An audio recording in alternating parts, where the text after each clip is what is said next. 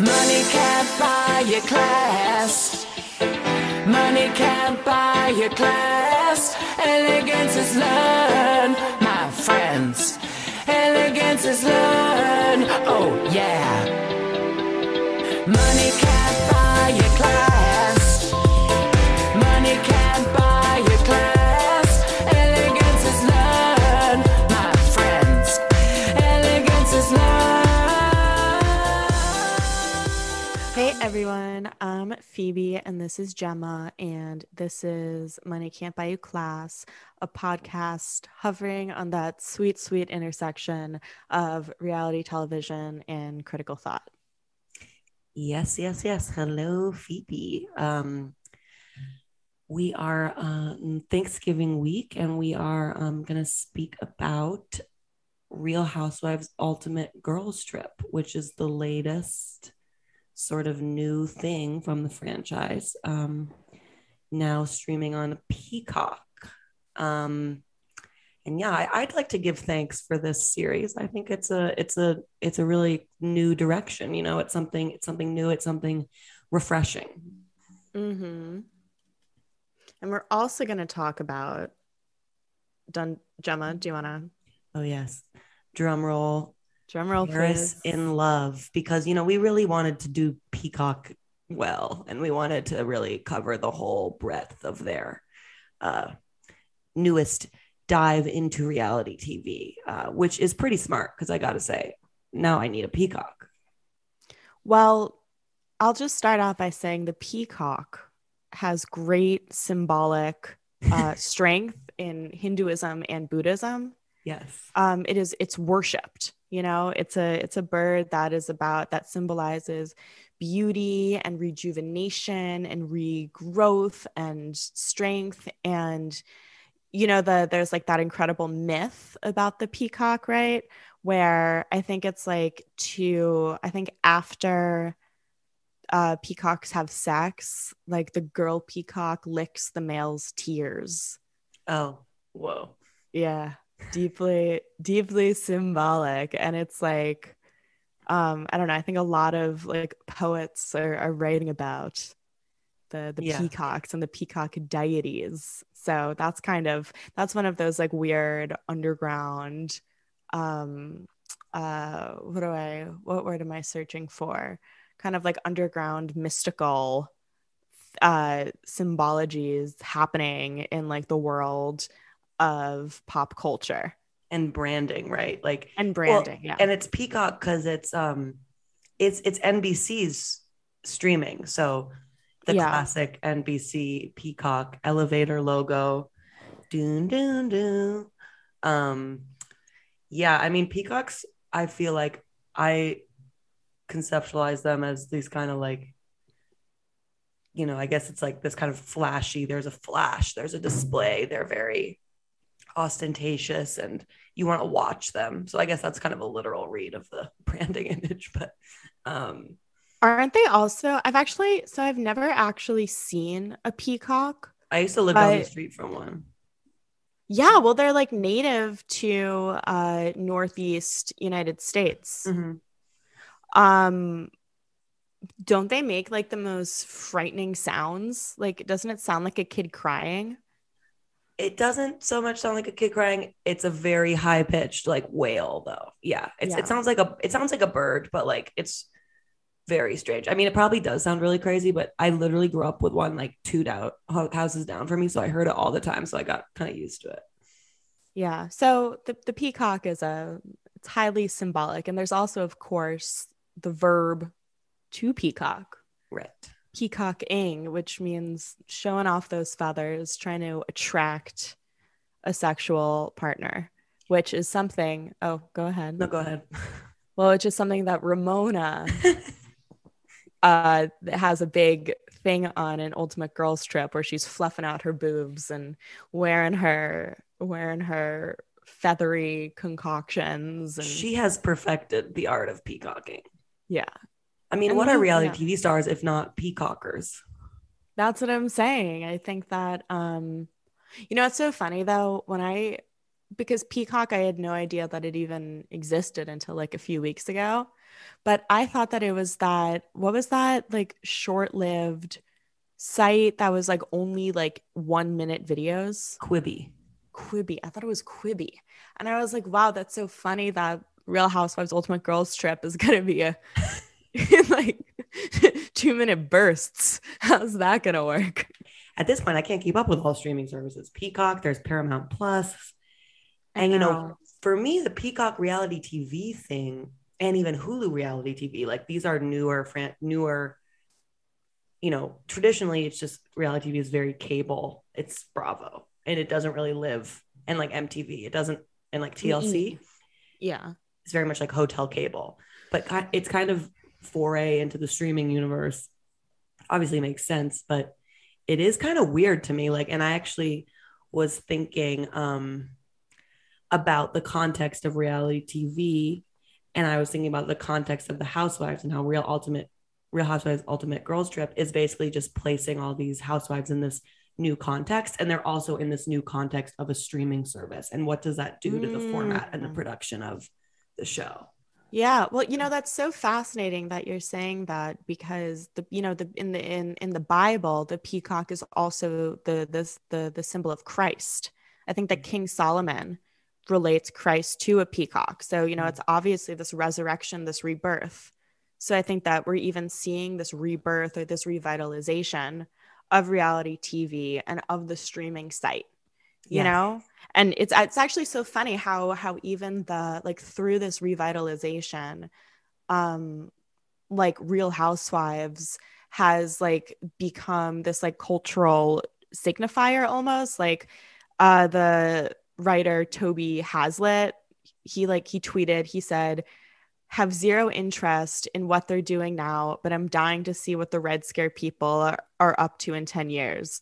And then he was like, quote tweeted, he was like, "Real Housewives of 4chan," which is like so funny because you know what I mean? Like, I think that the Red Scare girls, like, they post about like Erica Jane or stuff. So they watch Real Housewives first of all, but also it's like, it's hilarious to think about like what a Real Housewives of 4chan would look like, but also that like immediately people understand what a Real Housewives of 4chan would be. Like, people get why it's a joke. Like talking about high, low, good, bad, conspiracy podcasts. Like, it's all of these things together. So I thought that was a very good tweet. Well, it's brilliant too, because it's also just referencing, I mean, like the Real Housewives like prefix is basically like just a signifier of this kind of form that we're all really used to. Like, you know, like there's a form embedded in the Real Housewives that's unlike the form of other TV shows. And it's like a form that, you know, literally there's like, you know, there's fights, there's confessionals, there's a reunion, there's kind of similar stuff gets brought up. There's tabloids, there's whose husband is cheating, there's money laundering, there's, you know, and so I feel like what this Real Housewives Ultimate Girls Trip is doing is it's they've never really deviated from the form. You know, all the franchises have different characteristics, but it's all the same form. And that's like one of the beauties of it, I think, is that between cities, it has this unifying form that you always got to know what to expect. And I feel like this is the first time they've deviated.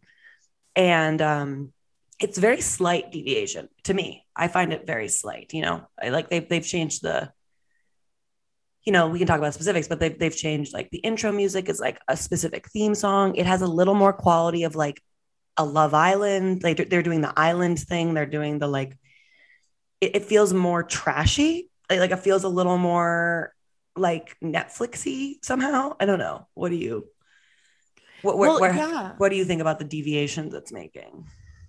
Well, there's so much, oh my God, again, I'm lost for the word. It's not insinuation, but like when you use one thing and it echoes the form of so many different cultural things going on right now. Yeah.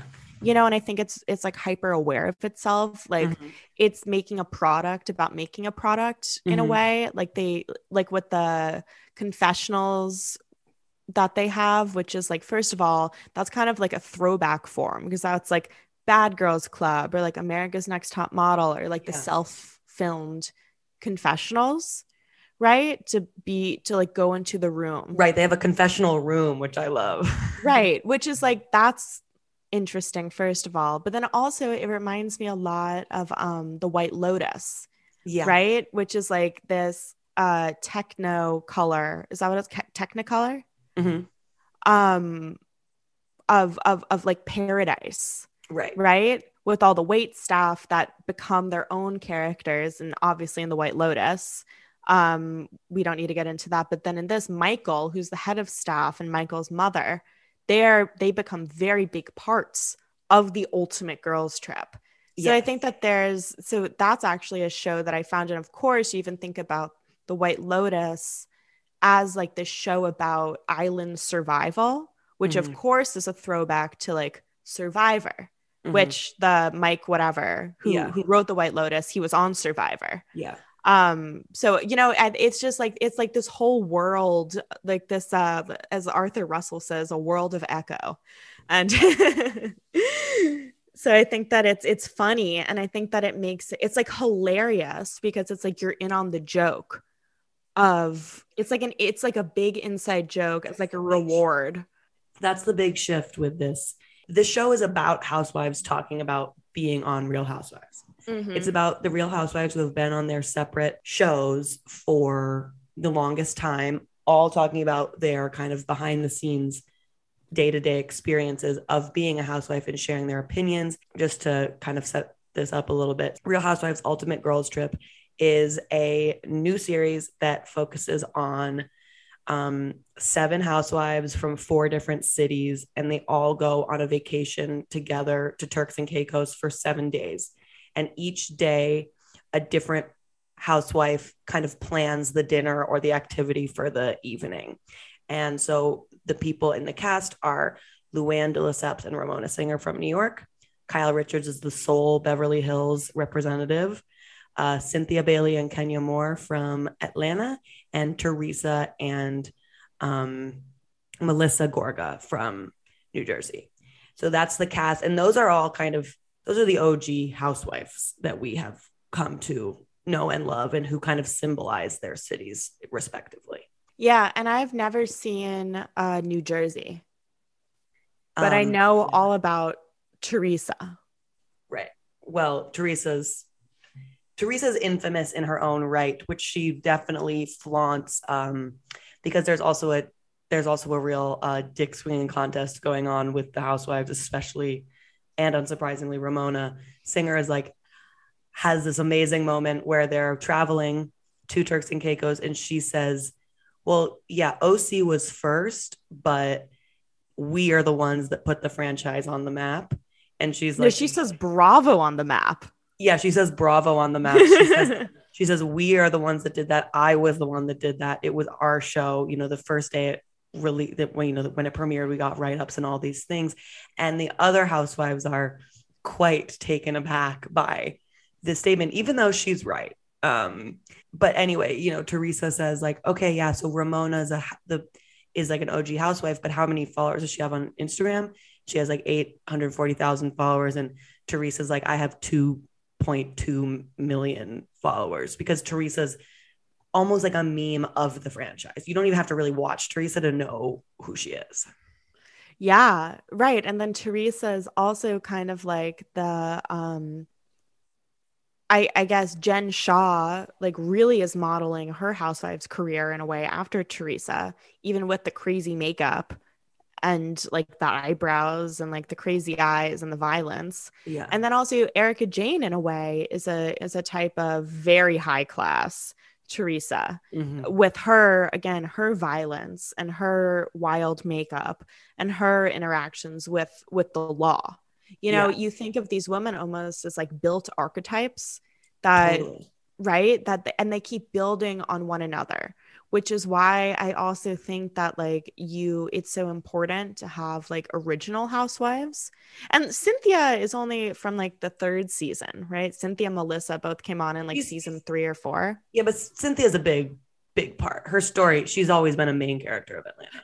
Right. No, no. But what I'm saying is like, I think that these characters are like very individual and that they started a certain type of trend on the housewives. Like Cynthia was like a top model Yes. who came on the show. And she, I think, was one of like the first actual successful top models to come on the show. And Yeah. I think Melissa started the thing where the family member joins the show. Because even Yeah. Kyle was saying like when Beverly Hills started, I thought it was normal to have family on the show because of Teresa and Melissa. Yeah.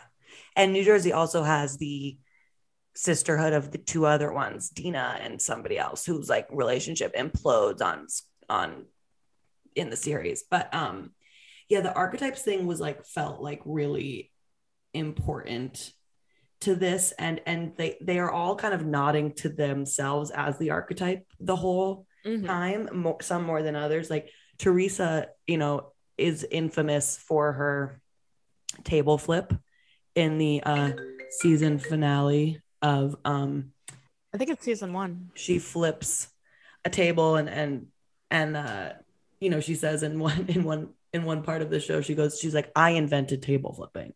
So they're all kind of like, they're all really grasping onto their like their fame, and they're very much, I don't know, like I guess I always knew they were aware, but they're really aware of who they are in this story and like what their roles are. Yeah. Yeah. And there's this great moment again on that opening flight to Turks and Caicos where Ramona is like, it's crazy that we're all here. Like when all my fans tell me I'm a celebrity, I just don't feel like a celebrity, but it's funny. I'm a celebrity. And they're all like, Ramona, you're not a celebrity. You're on a reality television show. Yeah. And I think but I think it's funny because I think that like secretly they all think that they're celebrities, but they're like, that's such a faux pas to like pretend that they're a celebrity. So like, no, Ramona, we're not celebrities. We're just on a nationally recognized television show. Right. I mean, they're famous housewives, which, again, like there's so much, it's so much a self-contained universe. Like it's all these like rules and forms that it just like belongs to the housewives umbrella. The self-contained universe is really present in this particular show. Yeah. And it's also just like, it's so good. It's like, really it's good. so, it has so much energy that's like all self-contained within the show, which is, I think, something that's like been missing. Like we were even talking about this last episode with Kason, right? Where we were just like, they're now not what we are used to as the reality show, which is like really just about like social dynamics within a group of mostly blubbering idiots, right? A rich woman. It's now about like, it's like a true crime show. It's about the law. It's about like they try to be very PC because they don't want to get canceled. So I think it's good actually to throw in an actual new group of women who are confident in like because the show's like not going to get a second season with them, right? That's not like, or even if it did, like whatever, it doesn't really matter. So I think that they're just like, they know that it's self-contained and they know why they're there. They know they're there to have like a weird social dynamic and to figure it out. So you actually find people who are interested in meeting each other and who are interested in what happens when you put them together and who have like expectations that are then ruined. Right. And or amended. Right. There's something organic. There's something finally organic, which is so needed. If you think about all these shows have been on the air for like 12 years, it's been a really long time. And I think also it's interesting to watch them be kind of free from a storyline. Like Kyle does not have to keep up the Kyle Richards storyline. Like Luann does not have to keep up the Luann, but they still are all themselves. But there's an ease in the way that they're interacting where you can see that they're not trying to like prove their storyline or stay on the show or get rehired. Like, because those are all things that are like the workings of like how, the actual like behind the scenes of the housewives. And I have to say that putting them in this new context it's fascinating. And it's also a show that's like totally built for like super fans because like you know everything about these people and you've watched them and you're like, and it's really working. I mean, all of these people, like I would say Kyle is the most consistent, but like Kenya Moore is insufferable on Atlanta. Like she's like, No, I know. so She's the fucking worst. crazy. And she's like so nice. I'm like, what is happening? And like Teresa's coming off really well. So it's this really interesting kind of like shake up of like your kind of like impressions, you know, of who these people are. Yeah. I mean, Ramona remains Ramona. What she is, I can't tell if she's like, I'm at this point, I can't help but like be in awe of her. She's absolutely out of her goddamn mind. Oh my God. When she comes out with the thong and they're like the loosely crocheted cover up. Yeah. And pasties on her nipples. And pasties. And Melissa's like, is that her butthole? Like, you can... Oh my God. And Luann is also just like, Luann has never come across better. Oh no, she's actually somehow in reality in Turks and Caicos. Yeah, exactly. And she's just happy and she looks so good. Oh my God, she looks incredible. If she's not the poster child for not drinking, I don't know who is. I know. I'm like, it makes me want to stop drinking and like, get my shit together. Amazing. Her skin looks amazing. She's had barely any work done, and the work she's had done is tasteful as fuck.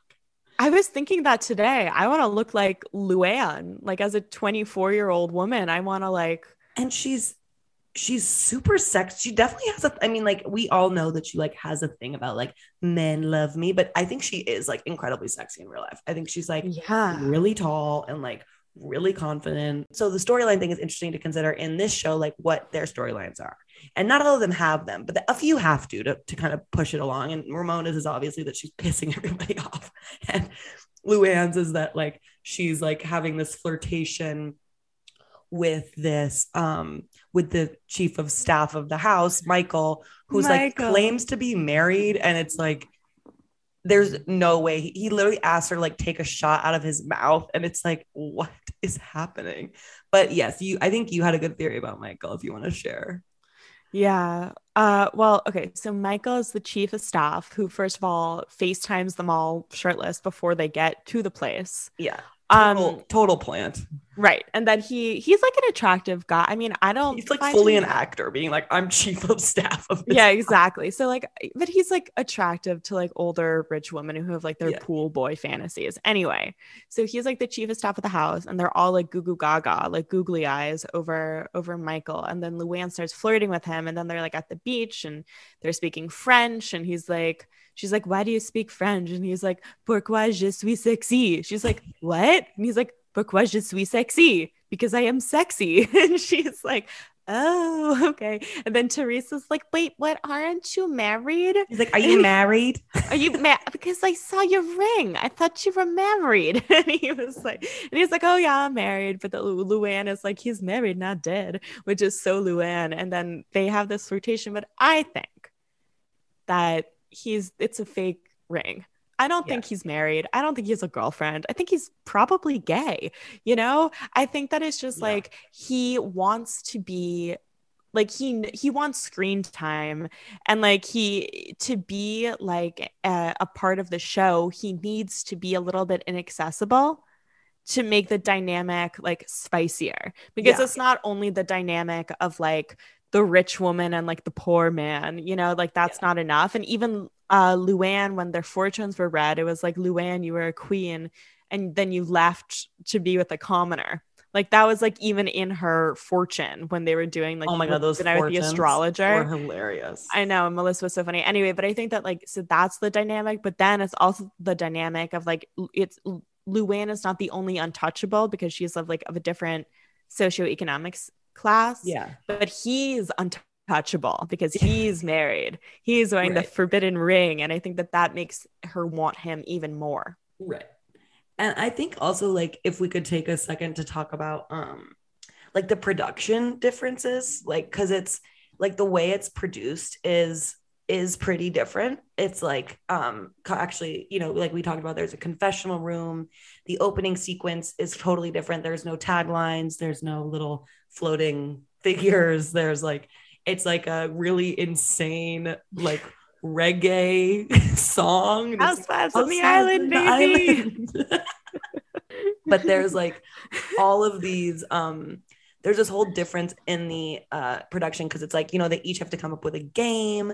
There's a segment at the end that like signals the show is ending, which I actually think is genius. I called love it. Housewives I love After it. Dark. And so what we usually do get that on the show, but somehow framing it that way is like, so I'm like, it actually really helps me like regulate my watching of the show. I'm like, oh, it's ending now. Bedtime after dark. It's really smart, but it feels to me much more low budget than Bravo. It feels like it, like you said, it's making fun of itself. And it's also making fun of the girls trip in general, which always Right. goes like so catastrophically wrong. I know. And they always start being like, man, I really hope no one gets into it on this girls trip. And it's like, shut up. So like, but the fact that they made it like islandy and it feels like too hot to handle. Like it has the same production quality as those like dating Netflix shows, which is so funny. Go to sleep. Calm down. Let's take a Xanax. Calm down, which is the best New York with Ramona screaming at Aviva Drescher. Oh my God. I mean, it's so funny. There's just like, and then the other thing that's really different about the show is that they're talking about their experience of being on the show all the time.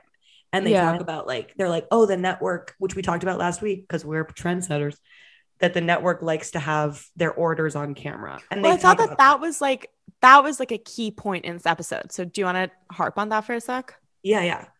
So we talked about this in our last episode, but to refresh, basically it's like a known fact that Andy Cohen and the network really loves to get their orders when they're at a restaurant or a bar on camera. And it's like this really important touchstone that they feel helps to kind of connect the audience to the women and like make them more real seeming. But none of the women, when they're asked in their questions, why do they do that? None of them get that. Ramona's like, I don't know, I guess we're just interesting people. And they're like, and the other people are like, well, we eat at very fancy restaurants. So like, I guess people want to see like what kind of food we get to eat. It's like, you dumb. None of them realize that it's like to make them seem more real, which I thought was kind of amazing.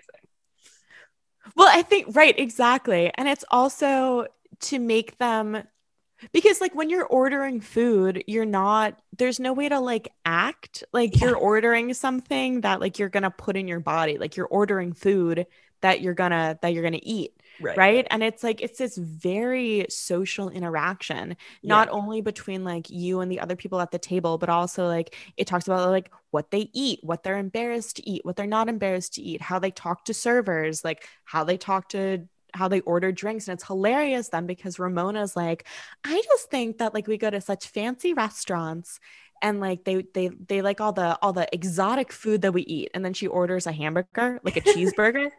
But it's also funny because she says that and then immediately they show the guy being like, okay, like, what do you want to eat? And Kenya starts ordering and Ramona immediately interrupts her and it becomes like a thing. So that's such a fascinating moment because you're like, right, this is what's going on. Yeah. This is the dynamic. And you see the margarita and you see like, I'll have the fish tacos, we'll split the duck. And you really can see a lot based on what they're ordering, how they're ordering, who they're eating with. And you see Luann go, you're ordering the hamburgers and that, honey, that's way too much. And Ramona's like, I'm hungry.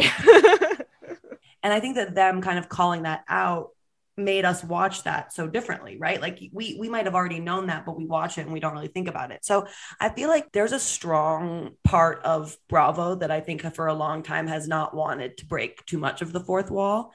And I feel like this is it's a real move. And I feel like they must be anticipating that if there's it's been going on for so long that we need a little bit new element. And if we kind of have gotten these backstories about like, you know, Luann talking about, you know, this show, like it doesn't ruin, or Kyle talking, it doesn't ruin your marriage, but if you have a bad marriage, like it's going to ruin your marriage. And like, they're talking about like friendship and they're saying like, sometimes friends do things for the sake of television, which was a literal quote, for the sake of television, rather than, you know, because they really are your friend. And so we always kind of known that, but for some reason for me, hearing them say that was this like validation or something of the real world that going on like 5 seconds later or 5 seconds before. And I just feel like that is going to inform people's watching, and it's going to make people want to watch more. Maybe they're thinking, I don't, Right. And I think it's also, we were talking about this with Gracie too. It's like it's not enough to go into the open door, right? Which is what the Architectural Digest is called. It's not enough to open the door. Now you need to open up the camera lens. Like you're opening up the mechanics of the show. Yeah. And I think that now, because there's so much access to celebrity and to faux celebrity and to influencer, I think that now you need to talk about the mechanics of it behind the scenes. And I think that this show is juicy and it's fun because it's like a behind the scenes housewife production.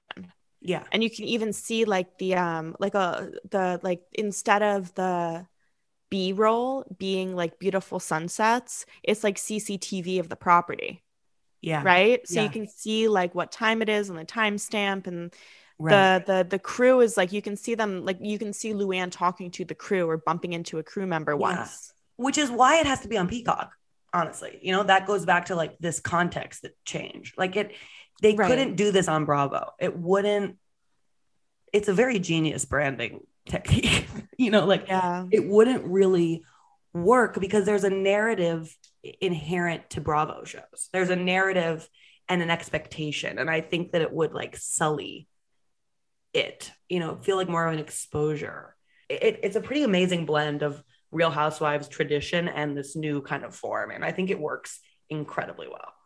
Right. And that, NBC is like, it's a news network, obviously, but also like a famous NBC. Wasn't 30 Rock on NBC? Yeah.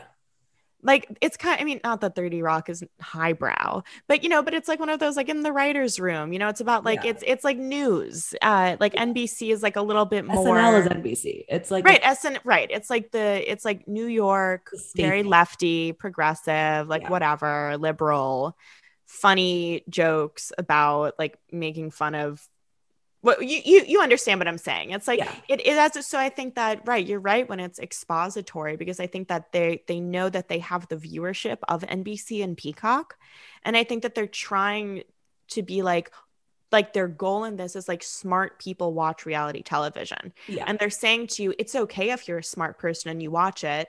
Look, you're smarter than these women. You know why that Andy Cohen wants them to record what they order. They don't know, but you know, so it actually makes you feel smarter than them, as opposed to the originals on Bravo, which were like, they're aspirational, they're wealth. You don't understand. It's only funny if you commit yourself to it.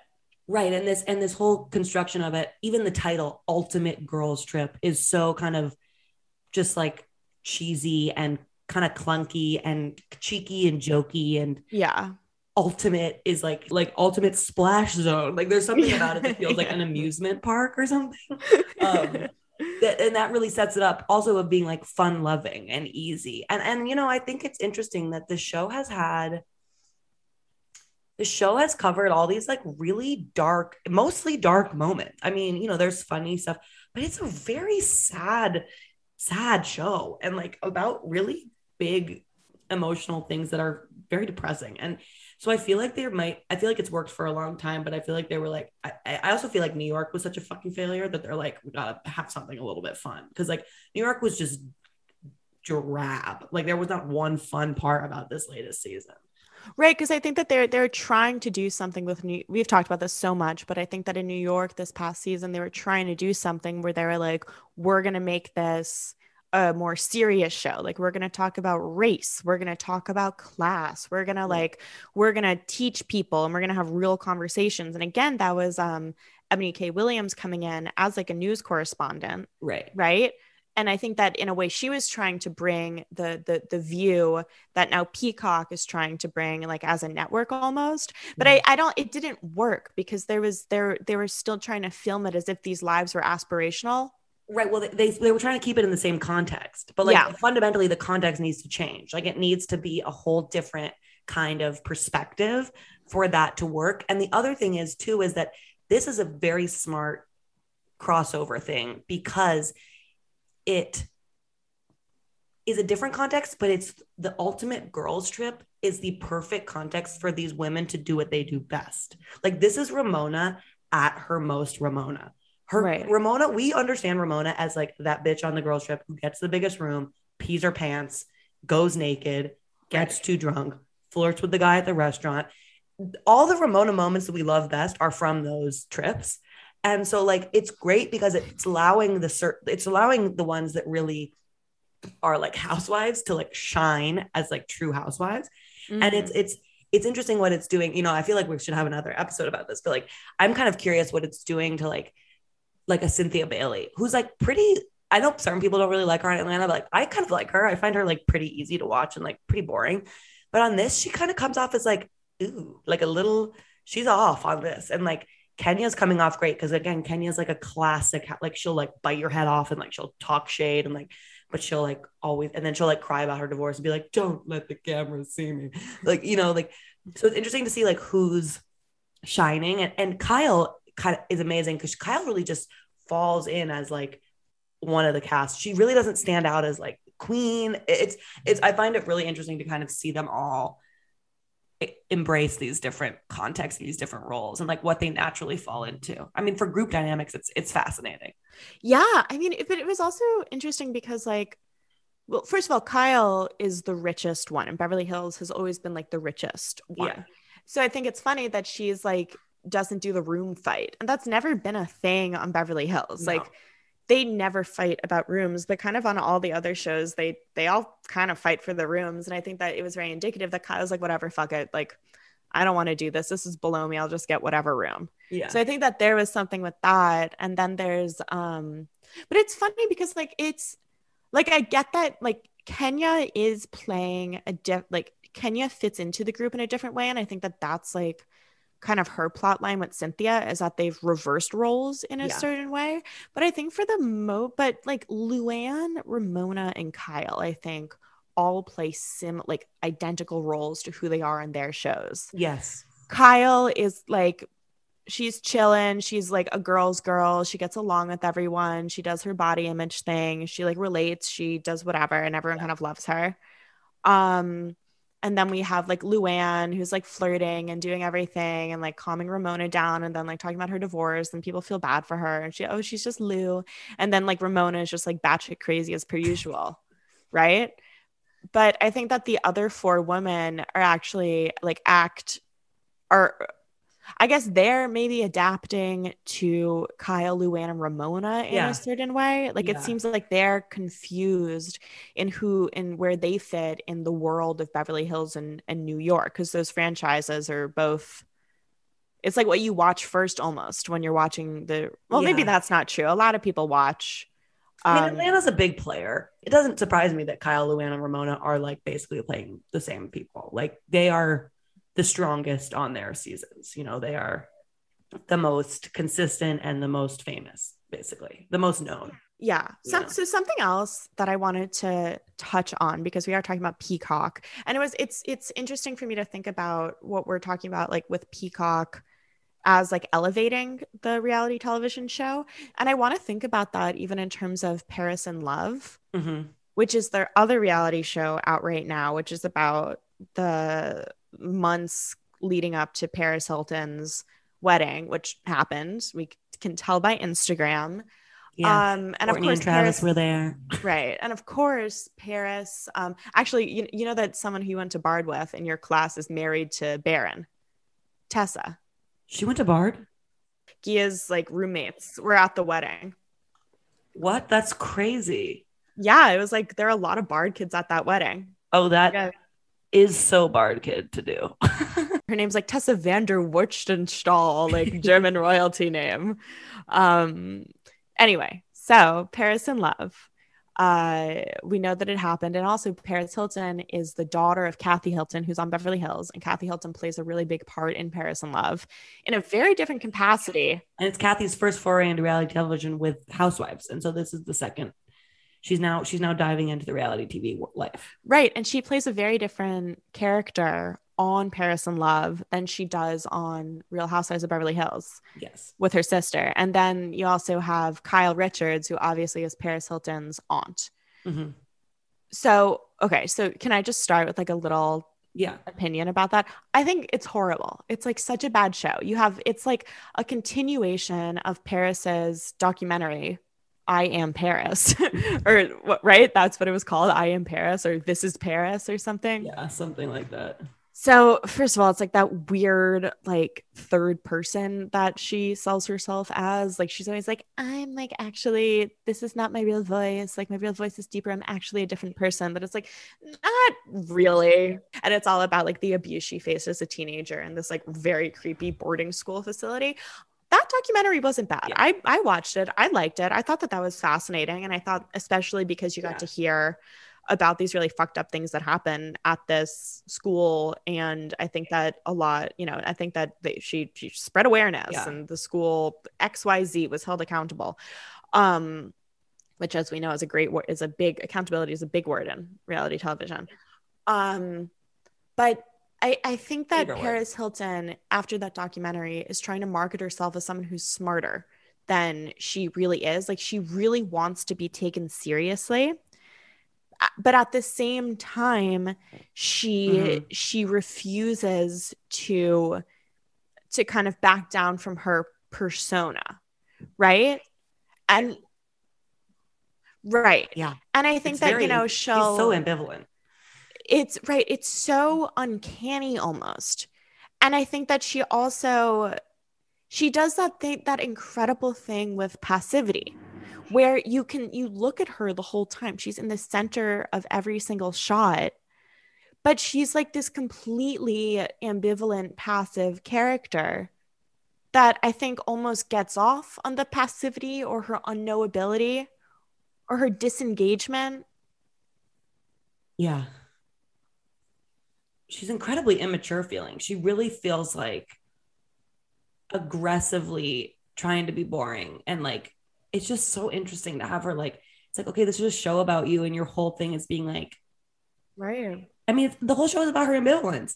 The whole show is about her not being able to commit to planning her wedding. It's one of those shows where you're like, well, we know that you get married, and we know that you get everything you want, and we know what happens. So what are we learning?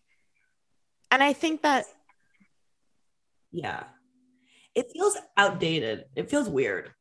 It's very slow. It's very like kind of crisp production. I think also her fiance is just like the most boring man in the universe.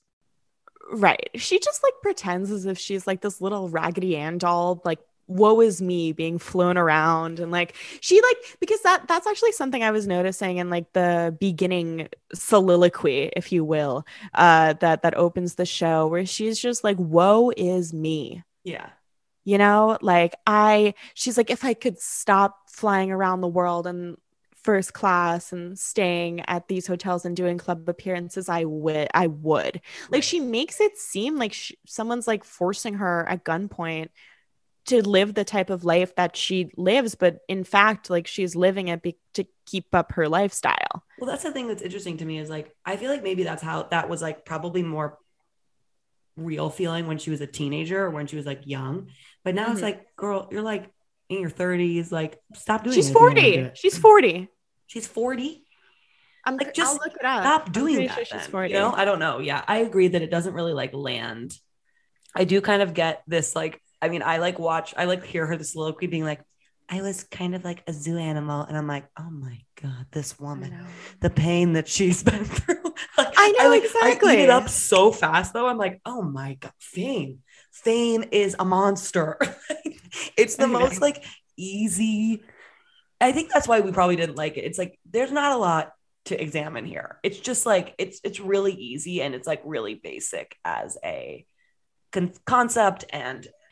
But I do think what's interesting is like the Kathy Hilton starting Real Housewives of Beverly Hills after having never been on the show for 10 years. This comes out, Cooking with Paris comes out, like they got a new publicist, or the Hilton family needs something. Cause like this all happened, like Paris Hilton, like just came back to the fore, like she's been kind of gone, and she's peacocking. She's resurrecting. It's a new image. Right? She wants a new media image. She's 40 years old. She's getting married. I think that she wants to right? She wants to revitalize her image. As if that's like even a thing that is done by like focusing on revitalizing her image. Right. You know, she's weird. I think that there's something very strange about Paris that's hard to grasp, because it's not just, oh, she's like an empty ditz, but it's not like, oh, she's like a brilliant genius. I think that's always been her appeal. She's a very strange presence. I think people have, and I think that in the 2000s, she kind of made that like the archetype and like the goal. And a lot of people did it really well. And like now it's just not so much, it's not really so much the archetype anymore, you know, like, yeah. I mean, speaking of revitalizing your image, did you see that Kim took out her butt? What? Kim's butt is shrunk. Wait, show me. While you're looking up the image, but send me the picture. But Paris Hilton is actually, she has the same birthday as Jonathan Lethem, so she's a Pisces Aquarius cusp. Oh, that's an intense person. Yeah. Real weirdo. Just like the worst of both worlds, you know? Not the worst. I love Aquariuses, and I am a Pisces, so I have to love myself. But I think that the Aquarius Pisces cusp is really fascinating, because it's like the air sign colliding with the water sign, and like you have like the emotionality and the introvertedness of the Pisces with the like airiness and strange internal spontaneity of the Aquarius. Oh my God. Sorry, I'm just looking at, can you is believe this this? real? I mean, it is the sun, so I don't know. Stop. Everyone's saying she took out her butt implants. I mean, so I'm sorry, people. Big butts are over. She still has a big ass, happening. but like it's just not. Yeah, but she has her filler, but her famous fillers. Like this is a real departure. Butt filler. Yeah, like they put an implant, like a boob implant in your butt. She took it out, and I just gotta say, I mean, talk about revitalizing your image. Ooh, she's broken up with Kanye. No more butt. She's into Pete Davidson. I mean, we're watching the reinvention. We've talked about this a billion times. The reinvention is happening again. We're reinventing as we speak. The peacock is being born again. Oh my Lord. It's also so hilarious because I feel like, her butt was really wild. Yeah, no, it is. But I think that it's even when we were talking about what's next for the Kardashians, and we were saying the Kardashians are now more into fitting in. Like their new way of standing out is fitting in. And you could see that with the Balenciaga black whatever at the Met Gala. But I think that also taking out the butt fillers is like another move to blend in, to fit in, to have more of a normal body, you know. And also like the big media darlings of the Japanese princess and Meghan Markle, their new goal is to also fit in with like the Western public, right? With the Canadian and then American public. They're like, fuck the royalty, fuck that life. I'm gonna marry down, or I'm just gonna like not do this anymore, and I'm gonna go west and fit in. I think that is such a trend now, is fitting in. You're so right, and I think that's what Paris in Love is trying to do. I think it's trying to make Paris like just somebody you can relate to. Paris Hilton is never going to be anybody relates to. With this peacock thing and Paris in Love, I am extremely curious to see what the Kardashians Hulu is going to be. I know. I feel like in a way it's all like the prelude to Kardashians, right? It's probably going to be like 6 episodes. Probably not going to be very long. I know. Pete Davidson's going to be on it. I bet Paris's wedding preparation, something will be on it with her Paris. That's so true. It's going to be Kourtney and Travis. Kourtney's going to be the star. Oh my God. But remember that little aside in Paris in Love, and she's like, I've only been to 2 weddings, my brother and my sister, which means she didn't go to Kim's wedding.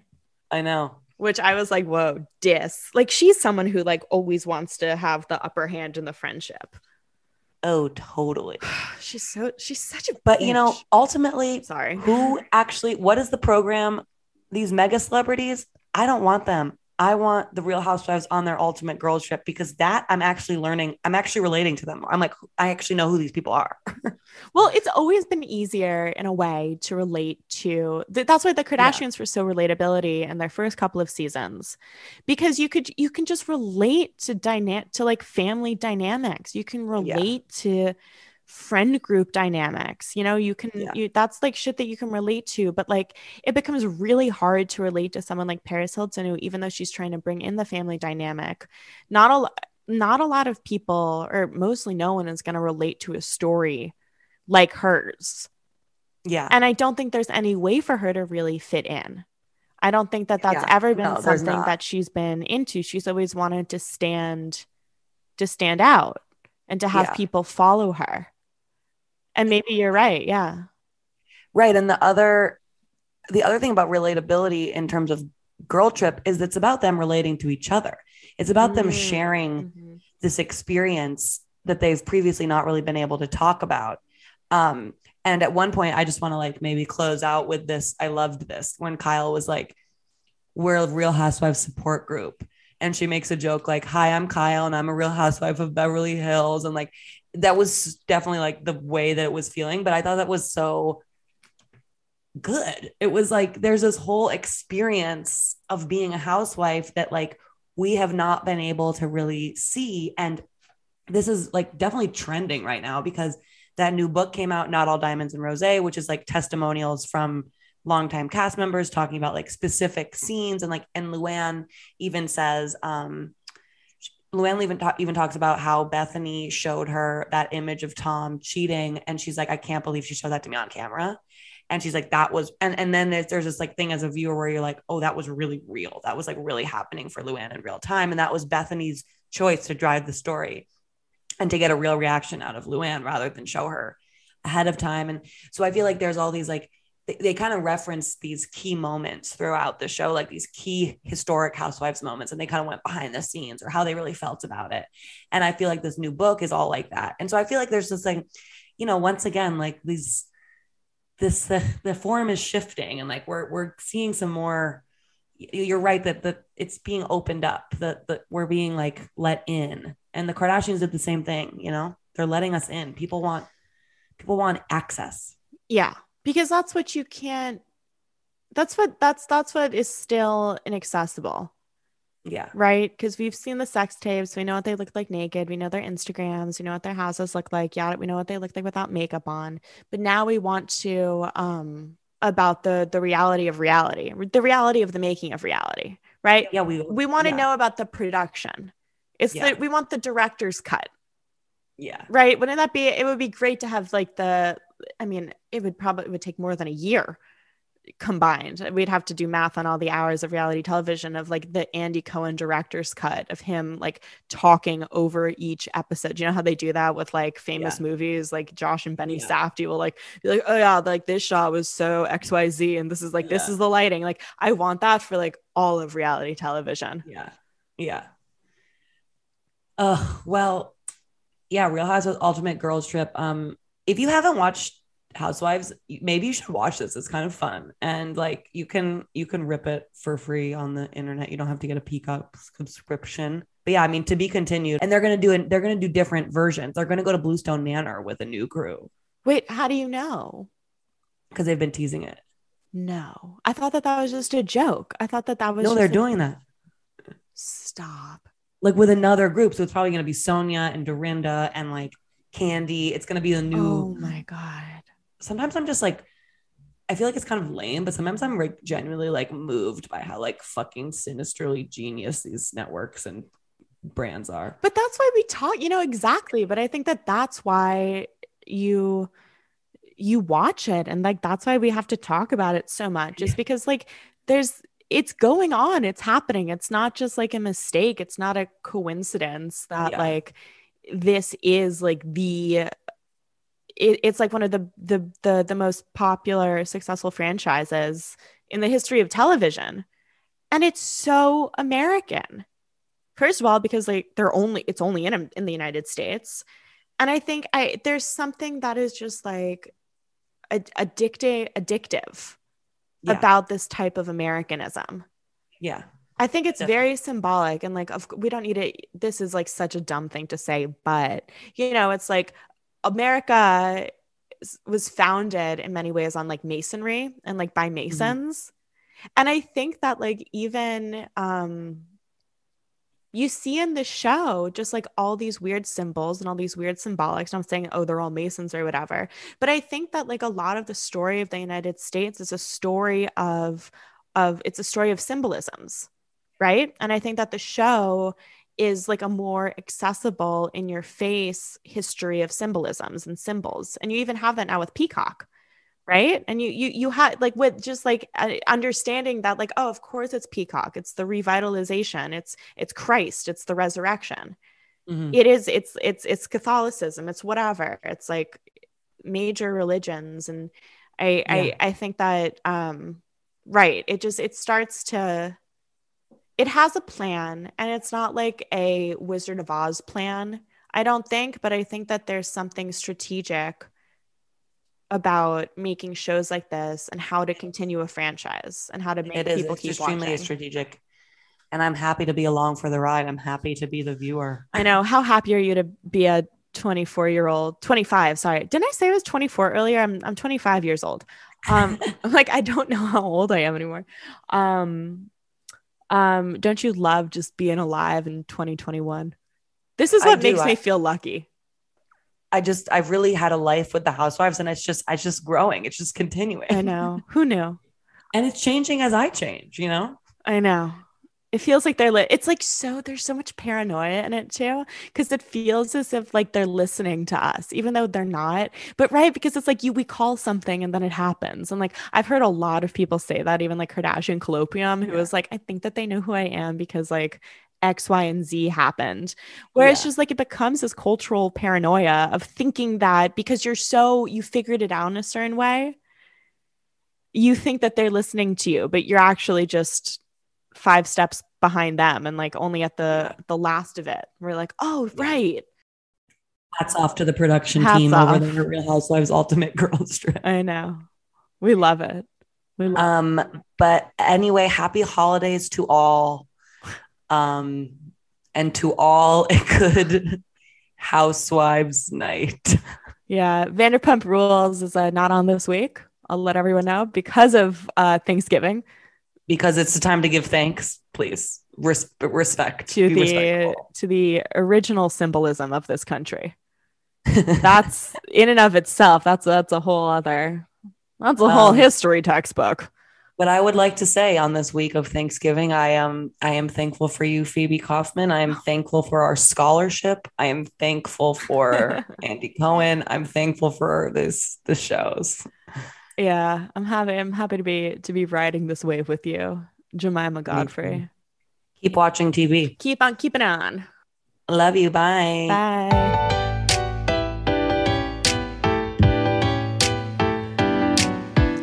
What do I want for Christmas? What is it gonna be? What's gonna magically appear beneath the Christmas tree? What's gonna give me joy hanging with all the boys? That's always nice to do. But what do I want for Christmas? Just you. Well, maybe it's that Cartier watch or that Tiffany bracelet. Or maybe it's just a Chanel bag. What do I want for Christmas? What am I dreaming of?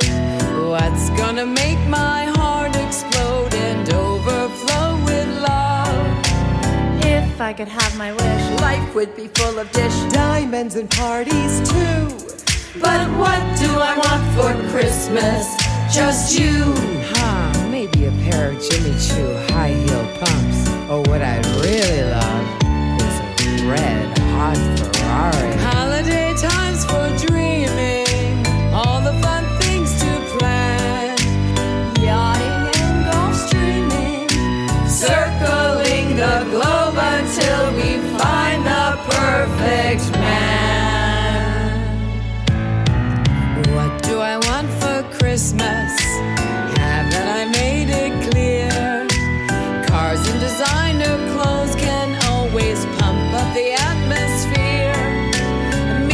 riding on a sleigh, singing in cabaret, those things I love to do. But what do I want for Christmas?